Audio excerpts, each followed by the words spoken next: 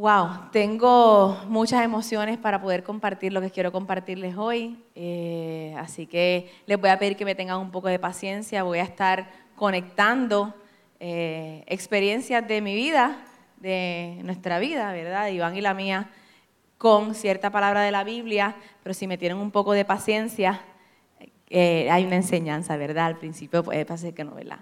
Hace muchos años, no, quizás no tantos años, el pastor Duran hizo famoso una expresión que decía: si tienes una palabra, ¿por qué vives como si no la tuvieras? Y de eso yo quiero hablarte hoy. En el 2007, yo quedé embarazada de Micaela y descubrimos que ya no cabíamos donde estábamos. Lo sabíamos ya la cosa estaba apretada, pero ya necesitábamos un hogar para 5 personas. Así que nosotros decidimos comprar casa. Comenzamos a buscar casa que acomodaran 5 personas y estaban demasiado caras. Había otro problema. Para efectos de a un préstamo hipotecario, yo era muy joven, así que el interés era altísimo. Así que si la casa no estaba muy cara, comprarla como quiera me salía un pago altísimo. Y tratando de buscar, era demasiado difícil y habíamos decidido desistir. En eso, llegaron aquí a Puerto Rico, visitaron a Puerto Rico de Hawái unos pastores. Y cuando ellos visitaron, estaban aquí un viernes compartiendo la palabra y le estaban ministrando a todo el mundo. Pero ese mismo viernes había una venta de jóvenes. Y quizás eso no pasara en este tiempo, ¿verdad? Pero en aquel tiempo, cuando había una venta de jóvenes, todo el mundo quería vender, pero a la hora de limpiar nadie quería estar. Así que entonces todo el mundo vendía, pero todos querían estar en la administración y de momento nos quedamos 3 personas limpiando la cocina. Llegó un momento ya que a mí me daba pena de las personas, así que yo le dije, no, váyanse. Y se fue todo el mundo y me quedé yo sola, limpia, porque yo decía, pues, no escuché la predicación, no sabía quiénes eran ellos, así que pues, yo estaba tranquila. Ya quedaban como 2 o 3 trastes, un poco de basura, cuando Barbie entra por la puerta y me dice, ¿y por ti no han orado? Y yo le digo, todavía faltan unos trastes. Billy venía caminando por el anexo y ella le dijo, mira, ¿y tú qué vas a hacer? Y él, sí, está bien, yo lo hago. ¿Qué remedio le va a tocar, verdad? Así que Billy entró a fregar los trastes que me quedaban y Barbie me entró al edificio. Cuando yo entré aquí no había prácticamente nadie. Los hermanos se habían despedido, quedaban bien pocas personas, pero ahí estaba para predicar o para orar por mí, Randy. Iván estaba sentado, Barbie lo manda a levantar y le dice ellos 2 y nos empuja. Éramos los que quedaban, ya no había nadie. Y él primero oró por Iván y cuando decide orar por mí me pone la mano en la cabeza y me dice esto: I'm gonna give you a house. Stop thinking. Yo voy a estar llorando toda la predicación, ¿ok? Así que si usted es bíblico, usted sabe lo que usted tiene que hacer. Llorar con los que lloran. Así que usted haga lo que tenga que hacer porque... Así que él me dice, I'm gonna give you a house. Stop thinking it's hard. It's not gonna be. It will be my gift. Me dijo, yo te voy a dar una casa. Deja de estar pensando que es bien difícil. No lo será. Va a ser mi regalo. Así que eso fue suficiente como para que me pusieran fuego en los pies. Nosotros nos fuimos a ver un terreno. Nos motivamos con mi hermana y fuimos al banco. Que se chave todo. Como dicen por ahí, la última la paga el diablo. Vamos para adelante, así que tengo la palabra. Así que hicimos un préstamo de construcción. Todos lo aprobaron. Y el 23 de noviembre del 2008 nosotros estrenamos casa en Atillo. ¿Alguna vez les ha pasado que de momento te llega una palabra y todo parece engranar al instante? Es como que me llegó y es de esas palabras que dices, ay Señor, qué bueno, me tocó una palabra microondas. ¿Sabes? Me llegó y todo salió como yo quería. Pip, pip, pip, pip. Y ahí quedó, ¿verdad? Dios te da una palabra y todo queda espectacular. Y de momento yo puedo recordar a David. Los teólogos no tienen una edad precisa para David, pero dicen que aproximadamente entre los 12 a los 15 años David es ungido, ¿verdad? Luego de eso hay un periodo, ¿verdad?, donde Saúl le llegaban unos espíritus inmundos o espíritus malos o lo que sea que le tocaba. Y entonces David servía en la corte. Lo llamaban para que él tocara el arpa y le sacara los espíritus. Luego David lucha contra Goliat. Y los teólogos también dicen que eso pasa entre los 16 a los 19 años. ¿Por qué? Porque cuando David va a luchar, Saúl le dice que está loco. Que lo que él quiere hacer es imposible porque Goliat no solamente era un hombre de guerra, sino era un hombre de la juventud y le dice, y tú eres un muchacho. Y la expresión muchacho en la Biblia es adolescente en el original. Así que los teólogos piensan que él tenía entre 16 y 19 años. todo le va engranando espectacular a David. Le dan la pala, lo ungen, sirve un poco en la corte, lucha contra Goliat, empieza la fama y las mujeres, Saúl mató a sus miles, David a sus 10,000, pero algo ocurre, porque David no comenzó a reinar pronto. David comenzó a reinar a los 30 años. Algo pasa entre esa palabra microondas, entre esa unción que le hicieron a David. Algo ocurre en la vida de David donde él no comienza a reinar. No era el tiempo del cumplimiento, aunque parecía que sí. David le llegó el tiempo de la cueva de Duran. Y yo recordaba, ¿verdad?, que para nosotros todo estaba espectacular, todo estaba resuelto. Es más, le voy a decir más. A mí me aumentaron el sueldo, me dieron unos puestos, yo era la más jovencita, entre un montón de personas adultas. Ahora sé que todos eran bien adultos jóvenes. Ahora, en esta época de mi vida, ellos eran adultos jóvenes. Yo era la niña, entre un montón de adultos jóvenes, ¿verdad? Y me aumentaron el sueldo y me daban unas comisiones. Olvídate, eso estaba espectacular. De momento, para el año 2010, realmente no teníamos vida. Yo trabajaba hasta altas horas de la noche. Los nenes venían los viernes con papi y mami al culto. Papi tenía que recoger los nenes a cada rato en la escuela. Yo era prácticamente la señora del cuido y la señora del cuido era la mamá de Micaela. Fue algo bien fuerte en nuestra vida. Me daba tiempo de llegar los domingos y yo me empecé a sentir bien incómoda con el asunto. Y un día le dije a Iván, yo quiero renunciar a mi trabajo. Quiero renunciar a mi trabajo porque yo siento que yo no estoy cumpliendo con lo que el Señor quiere hacer en mi vida. Yo no tengo tiempo con mis hijos, yo no tengo tiempo para servir en el reino. Yo estaba en varios ministerios, pero yo no podía llegar a casi ninguna reunión. Yo le decía, yo me siento tan alejada del Señor. Y era el 2010 y él me dijo, haz lo que tengas que hacer. No me puso pero, ni nada. Así que en un acto de fe en el 2010, el 4 de octubre del 2010, yo tomé la decisión de renunciar a mi empleo porque yo quería pasar tiempo con mis hijos y servir al Señor. No era que no quería trabajar, comencé a buscar otro empleo, ¿verdad? Pero nada era como parecía. Las cosas comenzaron a cambiar. Para finales del 2012, la situación económica para nosotros era precaria. Y yo oraba y yo decía, Señor, pero yo tomé decisiones en favor tuyo. Yo había sido responsable, yo llamé al banco, yo empujaba para todos lados, enviaba resumen, hacía todo lo que yo podía hacer, pero no aparecía para un empleo para mí.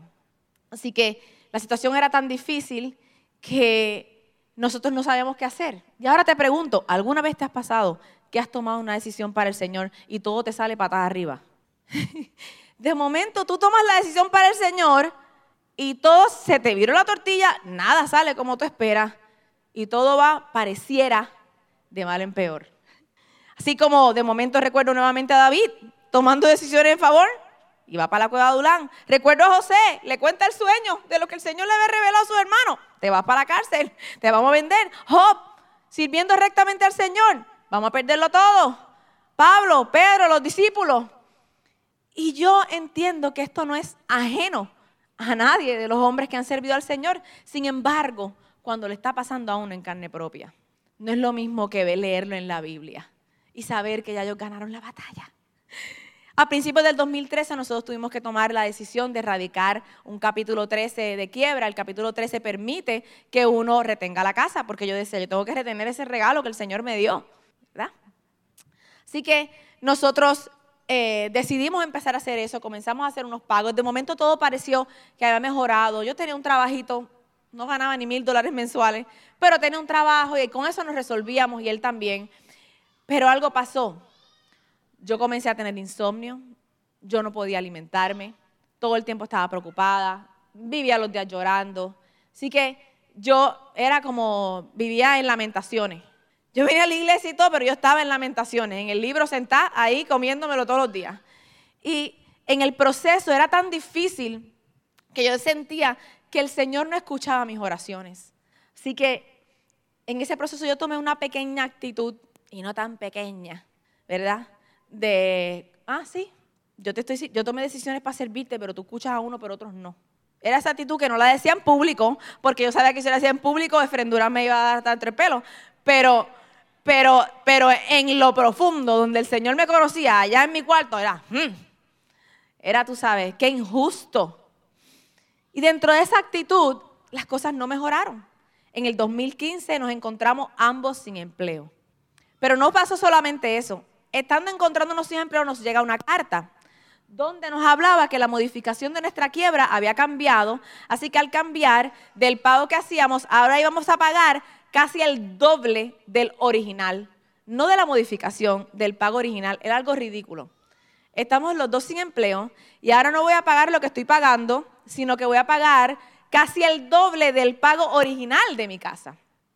Así que ya automáticamente todo había cambiado. En octubre 3 del 2015 nosotros tuvimos que erradicar un capítulo 7 y entregar nuestra casa al banco. Y entonces la cueva de Duran ya era demasiado extensa, ya no parecía algo de un evento, no parecía que el Señor me estaba preparando para nada, parecía más un castigo. Y entré al desierto y me encontré en el Salmo 142. Clamó al Señor, ruego la misericordia del Señor, expongo mis quejas delante de Él y le cuento todos mis problemas. Cuando me siento agobiado, solo tú sabes qué camino debo tomar. Vaya donde vaya, mis enemigos me han tendido trampas. Busco a alguien que venga a ayudarme, pero a nadie se le ocurre hacerlo. Nadie me ayudará, a nadie le importa un bledo lo que me pasa. Entonces oro a ti, oh Señor, y digo, tú eres mi lugar de refugio. En verdad eres todo lo que quiero en la vida. Oye mi clamor porque estoy muy decaído. Rescátame. Rescátame de mis perseguidores porque son demasiado fuertes para mí. Sácame de la prisión para que yo pueda agradecerte.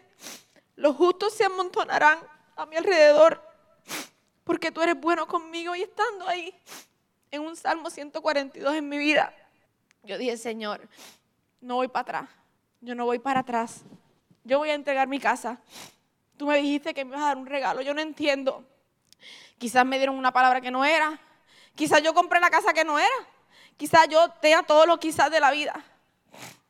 Pero yo dije, tengo que salir de aquí porque me sentía destruida.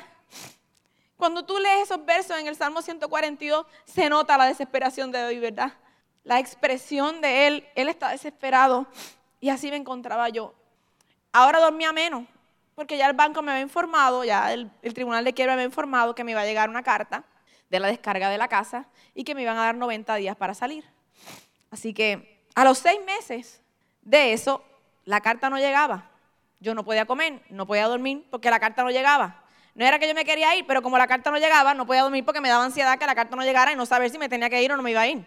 Así que ya ustedes pueden imaginarse. Yo llamé al abogado de quiebra y le explico. Y él me dice, ajá. Y yo, es que no me han llamado, no me ha llegado la carta. Y él, dale un tiempito que las cosas están atrasadas. A los 9 meses yo lo volví a llamar. Mira, ¿estás seguro que ellos tienen mi correo? No me ha llegado la carta para que me saquen de la casa. Tenía varias amistades en la banca y me decían, es imposible porque Banco Popular es el primero en sacar a todo el mundo de las casas. Y yo, Así que en la espera pasaron 7 meses más. Adivinen quién llegó, llegó María. Cuando llega el huracán María a Puerto Rico, todo lo que había de los bancos se detuvo. Un mes antes del huracán María, en agosto, a mí me llegó una carta. Y la carta decía que mi casa había sido descargada y que pronto me iba a llegar una carta de desalojo. Llegaron 3 personas a ver la casa. Usted no sabe lo difícil que es estar ahí sentado y que la gente venga a ver la casa para comprarla y hablen de las mejoras que le van a hacer a la casa cuando tú estás adentro. Pero llegó María y nadie la compró. Todo se detuvo. Y un día, todavía no había luz, no había nada. Yo estaba sentada en ese balcón y le digo a papi, yo no entiendo al Señor. No lo entiendo. Yo le dije, el Señor me dijo que no iba a ser difícil. Me dijo que me iba a dar un regalo. Y cuando yo estoy así llorando, me dice, ¿por qué te preocupas? Y yo ahí como que, mano, déjame aunque sea gemir un chilo. Me dice, yo le dije, porque no entiendo. Yo no tengo casa. En cualquier momento me van a sacar. No tengo un crédito porque la quiebra te tumba el crédito. Tú no tienes manera de comprar otra casa. La renta para familias de 5 es imposible. Hay estudios a un precio altísimo. Y él me dijo, pero si el Señor lo dijo, ¿no lo hará? Eso sería tan fuera de carácter para el Dios que yo he conocido sería faltar a su palabra. ¿Sabes qué? Me voy a poner una alarma y voy a orar por eso. Y ahí me dejó. Yo me encontraba en el desierto. Yo estaba en el desierto. Yo no podía ver a Dios en el desierto. Yo no entendía qué era lo que el Señor quería hacer. Yo quería que Dios hiciera las cosas a mi manera. Pero entonces, cuando el Señor te lleva al desierto, el Señor tiene un propósito contigo. Oseas 2:14-16 dicen, pero luego volveré a conquistarla. La llevaré al desierto y allí la hablaré tiernamente. La devolveré sus viñedos y convertiré el valle de la aflicción en una puerta de esperanza. Allí se me entregará como lo hizo hace mucho tiempo cuando era joven, cuando la liberé de su esclavitud en Egipto. Al llegar ese día, dice el Señor, me llamarás esposo mío en vez de mi Señor. Me encanta que en el comentario de Jamieson, Fawcett y Brown, ellos dicen que el desierto tiene 3 connotaciones en el texto. Porque como están hablando de Egipto, de cuando el pueblo lo sacan de Egipto, tiene 3 connotaciones. Una, lo iba a pasar por un periodo de angustia y de pruebas. 2, lo iba a liberar de sus enemigos. Y 3, los iba a preparar para la tierra prometida. Cuando Dios te lleva al desierto, Samir, cuando Dios te lleva al desierto, Dios tiene propósito. Dios te va a enamorar, pero Dios necesita que tú entiendas que en ese proceso va a haber pruebas, va a haber angustia, pero Dios te está librando de tus enemigos. Y Dios te está preparando para lo que Dios quiere hacer contigo. A veces nosotros no queremos pasar por el desierto, a veces no, nunca. Por lo menos yo. Uno nunca quiere pasar por el desierto. Yo quiero la tierra prometida, pero sin estar lista, sin tener el corazón que Dios quiere. Agosto 16, 2021. Ya pasaron muchos años, ¿verdad? De momento yo decía, nada pasa, nada está ocurriendo. Volví a hacer alguna otra llamada al abogado. En agosto 16 del 2021 yo estaba regresando del hospital. A mí me habían hecho un procedimiento, había tenido una complicación. Tuvimos que regresar a la sala de emergencia por unos coágulos. Y cuando mi esposo me está trayendo de la sala de emergencia por los coágulos, nos estaban esperando para entregarme la carta, la demanda de mi casa. Al instante, cuando me entregan la demanda, yo me acomodé en la cama, sin caminar, y agarré el teléfono para llamar al abogado. Y yo lo llamo y le digo, me llega esta carta de la demanda de ejecución de hipoteca. Y él me dice, eso no puede ser. Y yo le digo, pues la tengo al frente. ¿Qué yo voy a hacer? Y él me dice, yo no brego eso, yo brego quiebra. Eso no tiene sentido. Me dice, escríbele al abogado que envió la carta, explícale la situación de ustedes, porque eso está mal. Y cuando le explique, él te va a indicar qué hacer. Ese mismo día, agarré la computadora ahí sentada, le envié una copia de la descarga de mi casa en el 2017, demostrándole a él que yo no tengo, o sea, la casa, llévatela, la carta de 90 días. Yo le estoy enviando esa carta a ese abogado y le estoy diciendo a él, la casa no es mía. Me estás haciendo una demanda de ejecución de hipoteca y la casa no es mía. Lo que tienes que enviarme es la carta de los 90 días.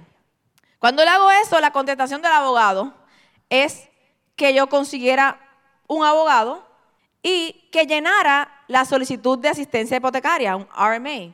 Y yo le digo, Iván, él me está diciendo que llene la solicitud, la modificación de hipoteca, pues yo rapidito la llené y la envié, ¿verdad? Automáticamente, él no sabía lo que estaba haciendo. Nadie sabía lo que estaba haciendo, porque me acababan de abrir una puerta para yo comenzar una demanda de hipoteca en una casa que no era mía.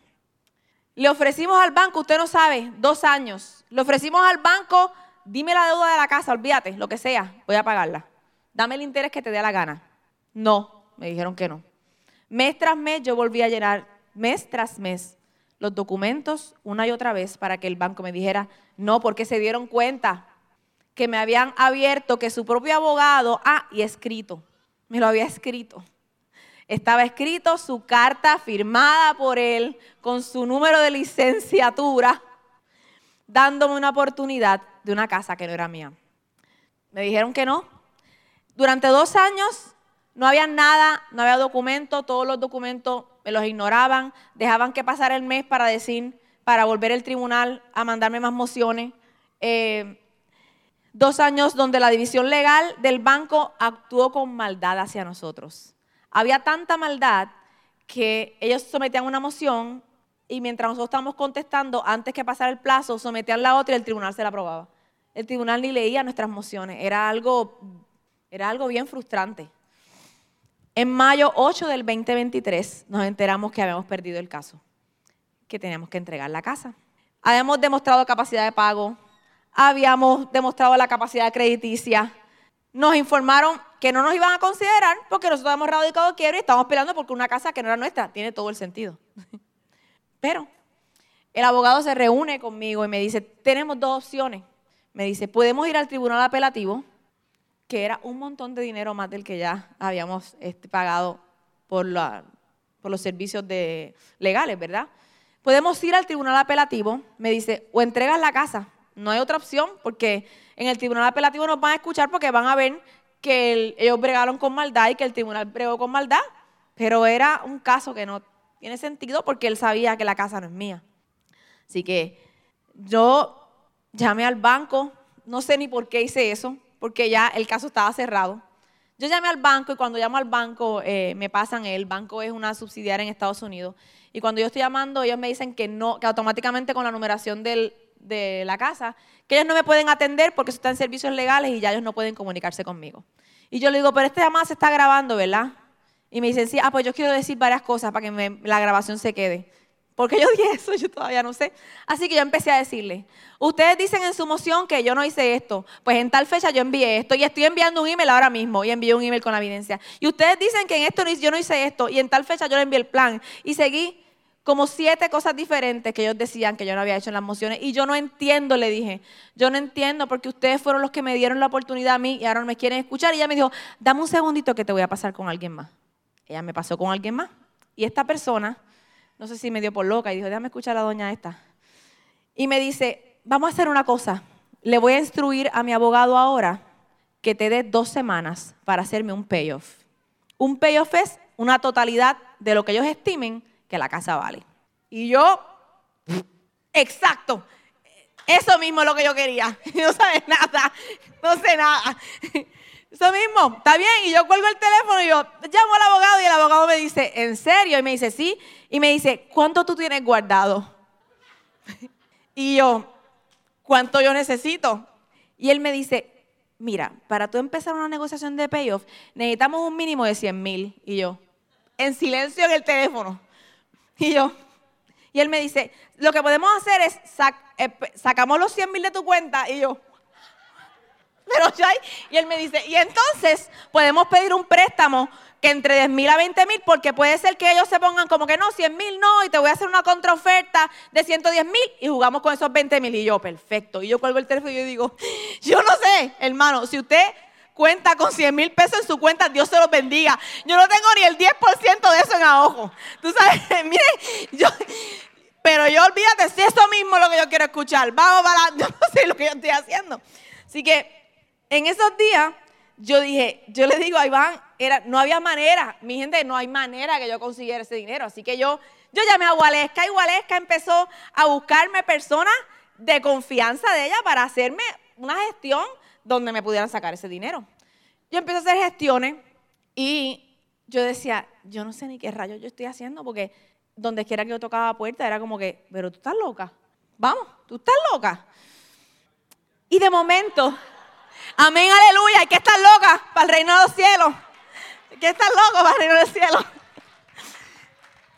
Y de momento me encuentro viendo a Josafat. En 2 de Crónicas 20 están redactando la historia donde los amonitas y los moabitas se querían unir a Seir para atacar a Josafat y a los israelitas. Cuando eso está ocurriendo, el verso comienza diciendo, como en el 17, que Josafat estaba aterrado porque el pueblo ya le había dicho, nosotros estamos impotentes, no tenemos nadie que pueda luchar contra ellos. Y comienzan a acusarlo por las decisiones que él había tomado, de vivir en paz, de no retomar esto, no tomar lo otro. Y ahí estaba Josafat, aterrado. La Biblia dice en Crónicas 20, el verso 17, que el profeta Jaasiel aparece y les da una palabra a ellos. Y le dice que fueran, porque la guerra no era de ellos, era de Dios. No es de ustedes, es mía, dice. Pero entonces leemos desde 18 al 20 que dice, entonces el rey Josafat se inclinó rostro en tierra Y todo el pueblo de Judá y de Jerusalén hizo lo mismo en adoración al Señor. Después los levitas de los clanes de Coat y de Coré se pusieron de pie para alabar a viva voz al Señor, Dios de Israel. Temprano en la mañana siguiente, el ejército de Judá salió al desierto de Tecoa. De camino, el rey Josafat se detuvo y dijo: escúchenme, habitantes de Judá y de Jerusalén, crean en el Señor su Dios y podrán permanecer firmes. Créanle al profeta y tendrán éxito. Ellos tenían una palabra. Ellos tenían una palabra previa, se la habían dado. Pero cuando miraron al ejército, no había opción. Cuando ellos miraron al ejército, cuando miraron sus enemigos, no había opción. Se aterraron. Empezaron a ayunar. Encontramos un hombre, Josafat, que dice: no tengo opción, así que mi única opción es: me voy de cara al piso y te doy las gracias. Estaba yo leyendo estos capítulos en junio, cuando dije: Señor, yo quiero ser como Josafat.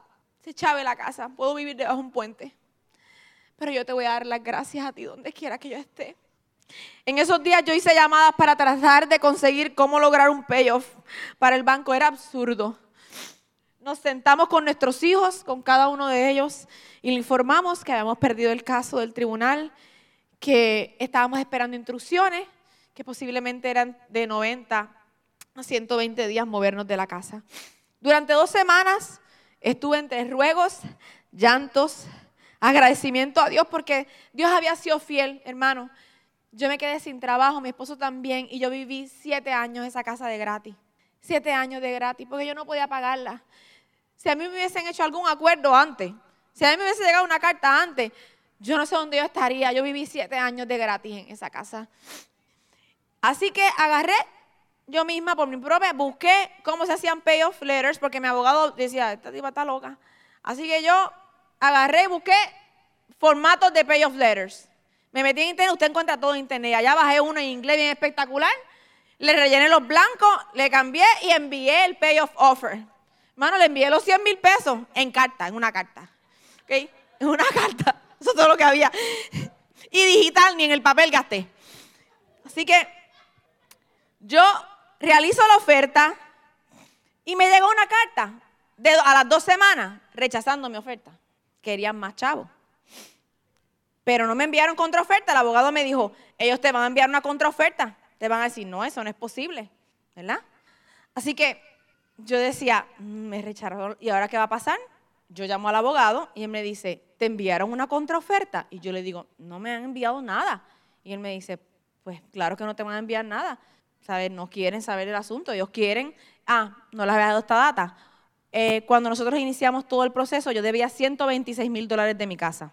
Ellos agarraron y me quisieron penalizar, y cuando nosotros estábamos todo el proceso, ellos subieron el total de mi casa a $288,000, de $126,000. Así que 100,000 pesos, pues, es ridículo, pero como el abogado me ha dicho que va a empezar con eso, pues yo le tiré 100,000, que tampoco los tenía. Así que en esos días también estaba leyendo un plan de lectura de Pastor Vladimir Shavok, no es europeo, así que, y me encantó esto que él decía, esperar que algo bueno suceda es una decisión. Esto no elimina el día malo, pero no lo vivo esperando. La expectativa es un lugar de cría para milagros. A veces soñamos con algo negativo y nos levantamos pensando que algo malo va a suceder. Entonces le damos peso a una expectativa errónea. Si algo malo sucede, decimos: yo sabía que eso iba a pasar cuando pasa lo malo. Y así alineamos nuestros pensamientos con el enemigo, entregando nuestra fe. Vuélvete a dormir y levántate esperando algo bueno de Dios. Es un acto de fe que detiene nuestra imaginación para llevarnos a esperar las promesas de la palabra de Dios. Y entonces yo dije: no hay payoff, no hay nada, ya me voy a ir de aquí, pues me voy adorando. Y me senté en mi casa y decía: Señor, me niego a vivir con ansiedad el día de mañana. Gracias, Señor. Y yo decía: gracias, Señor, porque llevamos 7 años aquí. Gracias, Señor, porque tú me vas a llevar a algún lugar donde quepamos los 5. Señor, y tengo 2 perros y 2 gatos. No los puedo entregar por ahí. No en todos los lugares cogen perros y gatos y no los voy a abandonar. Señor, Padre, tú tienes que hacer algo. Y yo todos los días llamé al banco. Nadie tenía información de mi caso. Era como si no existía. Ya yo estaba desaparecida. en sus papeles. Llamé a mi abogado y el abogado me dice, no me llega nada. El abogado mío se comunica con el abogado, no, ese caso está cerrado. Era como si no existiéramos ya en ningún lugar. Pero de momento yo decía, Señor, algo tú tienes que hacer. Algo tú tienes que hacer. Porque aunque sea me tiene que llegar una carta que me bote de aquí. Así que cuando leemos Crónicas 20, segunda de Crónicas 20, 22 al 26, vemos a Josafat en otro estado, y ahí era el estado donde yo quería estar. Cuando comenzaron a cantar y a dar alabanza, el Señor hizo que los ejércitos de Amón, de Moab y del monte de Seir comenzaran a luchar entre sí. Los ejércitos de Moab y de Amón se volvieron contra sus aliados del monte Seir y mataron a todos y cada uno de ellos. Después de destruir el ejército de Seir, empezaron a atacarse entre sí, de modo que cuando el ejército de Judá llegó al puesto de observación en el desierto, no vieron más que cadáveres hasta donde alcanzaba la vista. Ni un solo enemigo había escapado con vida. El rey Josafat y sus hombres salieron a recoger el botín. Encontraron una enorme cantidad de objetos, vestidos y otros artículos valiosos, más de lo que podían cargar. Había tanto botín que les llevó 3 días solo para juntarlo. Al cuarto día se reunieron en el Valle de la Bendición, el cual recibió ese nombre aquel día porque allí el pueblo alabó y agradeció al Señor. Aún se conoce como el Valle de Bendición hasta el día de hoy. Y entonces yo me sentaba en la esquina de mi casa y yo decía, en mi angustia invoqué a Jehová, clamé a mi Dios y Él oyó mi voz. Y yo seguía, en mi angustia invoqué a Jehová, clamé a mi Dios y Él oyó mi voz.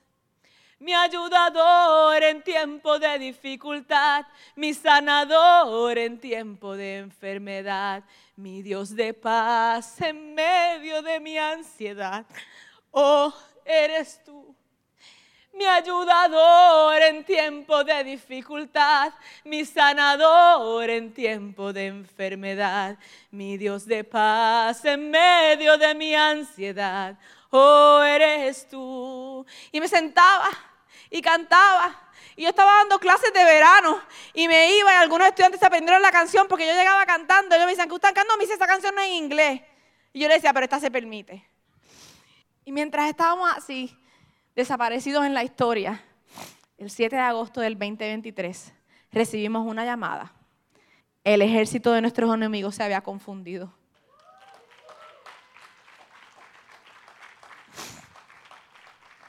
Ellos me habían dicho que la única opción era que yo hiciera un payoff, el cual me negaron. No había otra opción. Estaba en el tribunal, estaba por moción y estaba aprobado por la jueza del caso. Y me llamaron porque ya los payoffs no estaban en juego. Pues está bien, no hay payoff. Me ofrecieron bajar la cantidad del pago mensual. Está bien lo que tú digas. Por su propia iniciativa. Entonces era menor de la que yo tenía cuando yo construí mi casa. Pero también era menor de la que yo tenía cuando modifiqué mi casa. Y yo, está bien lo que tú digas. A un interés más bajo que el interés que está en Puerto Rico ahora mismo las casas. Lo que tú digas. Sin una carga o multas adicionales o cuantías excesivas, exactamente la cantidad que yo debía en el 2015, cuando yo tuve que entregar mi casa al banco.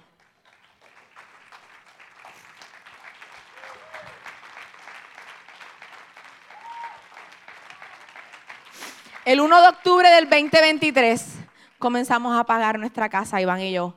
Prontito comenzamos a pagar nuestra casa, la cual vamos a terminar de pagar en el 2052. Si tú tienes una palabra, ¿por qué tú vives como si no la tuvieras? Yo no sé si tú estás en el desierto. Yo no sé si tú estás en la cueva.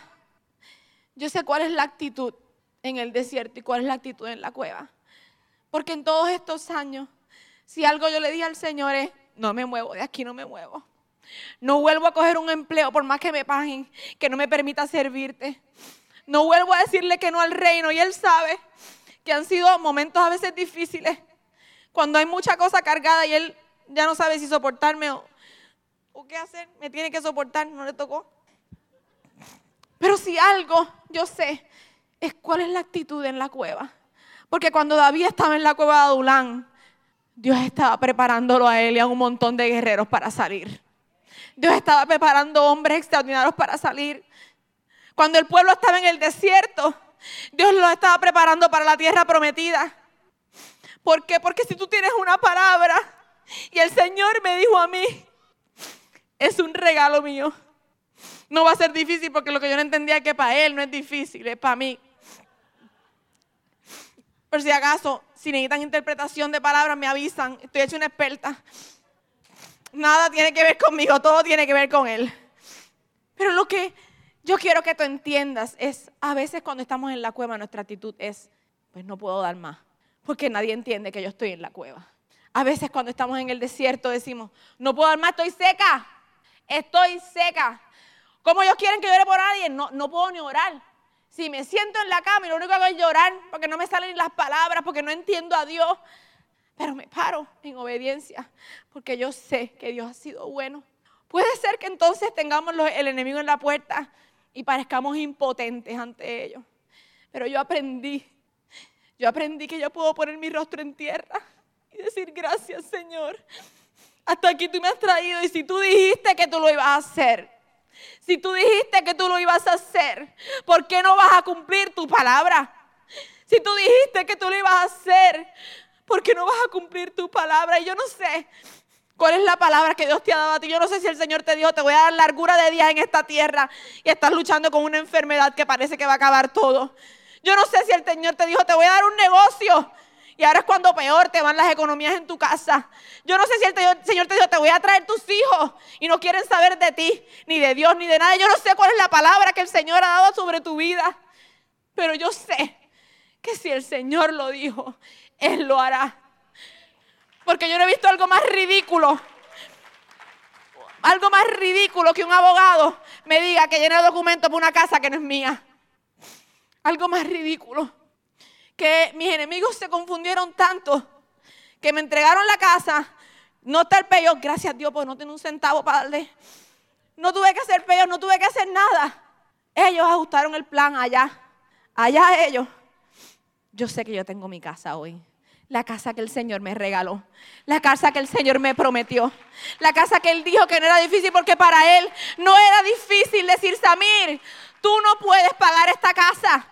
Samir, piensa, del 2015 al 2023 tú no vas a poder pagar esta casa. Así que yo me voy a encargar de quitártela y te la voy a devolver. Pero la vas a vivir en todo ese tiempo. Porque no la puedes pagar, pero la vas a estar viviendo.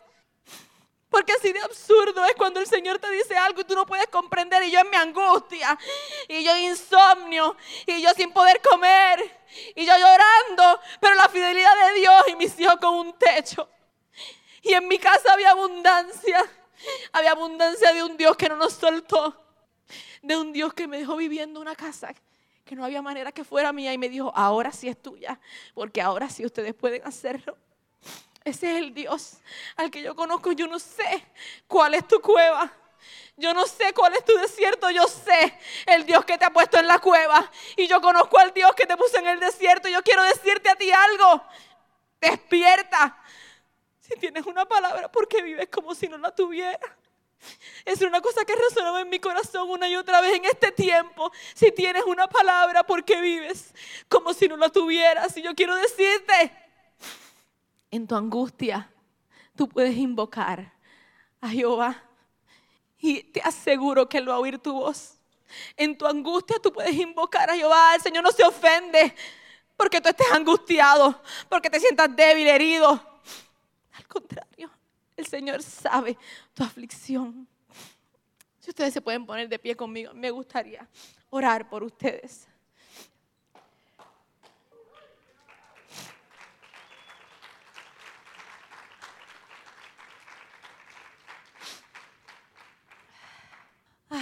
Lo logré. Logré compartir. Le decía a Itamar que no sabía cómo iba a compartir la palabra porque me ahogaba llorando y no podía continuar hablando.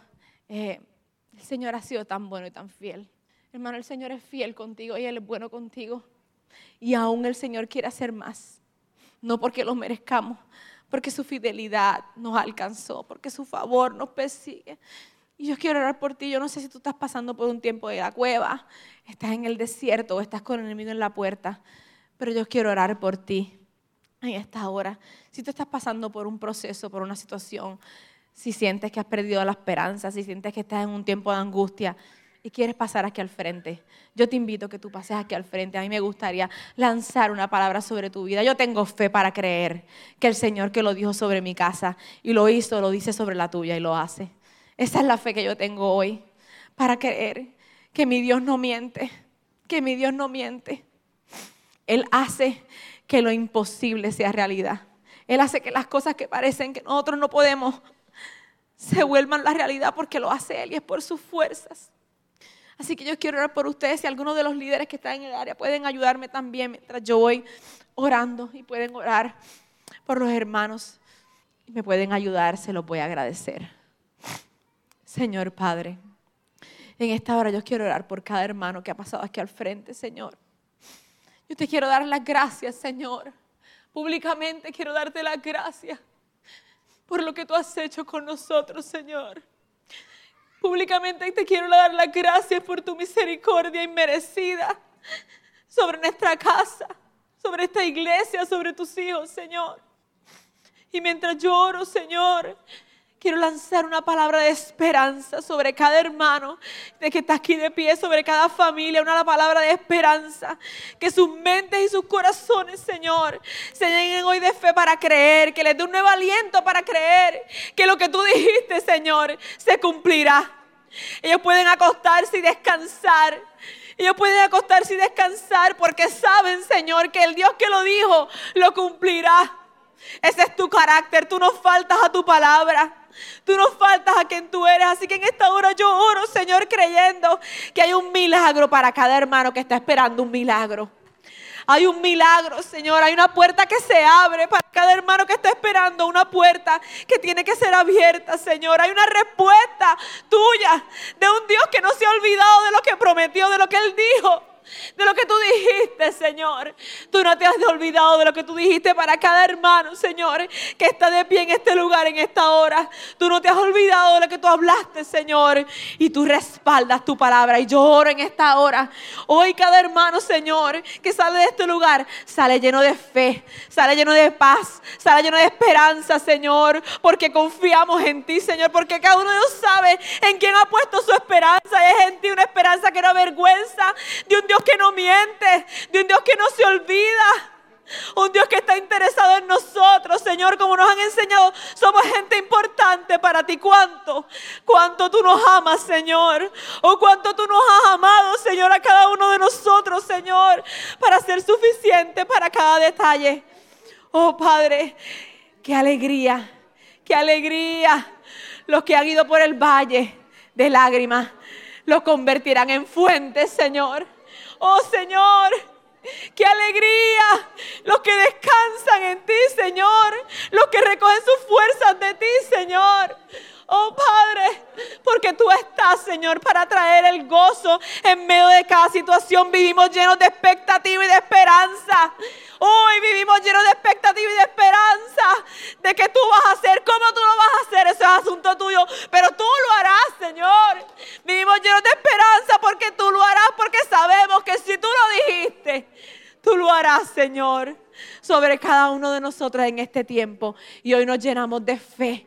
Hoy nos llenamos de esperanza para creer, Señor, en tu palabra. Recordamos tu palabra, Señor, y nos llenamos de fuerza para seguir caminando mientras esperamos en este tiempo. Y te decimos, Señor, aquí estamos. En la espera no nos movemos de aquí. En la espera te daremos gracias. En la espera, Señor, doblaremos nuestras rodillas ante ti. En la espera, Señor, vamos a servir como nunca antes, Señor, sabiendo que tú harás provisión mientras caminamos en pos de lo que tú nos llamaste a hacer, Señor. Te damos las gracias, Padre, y bendecimos a cada hermano que está aquí en el nombre poderoso de Jesús. Amén y amén.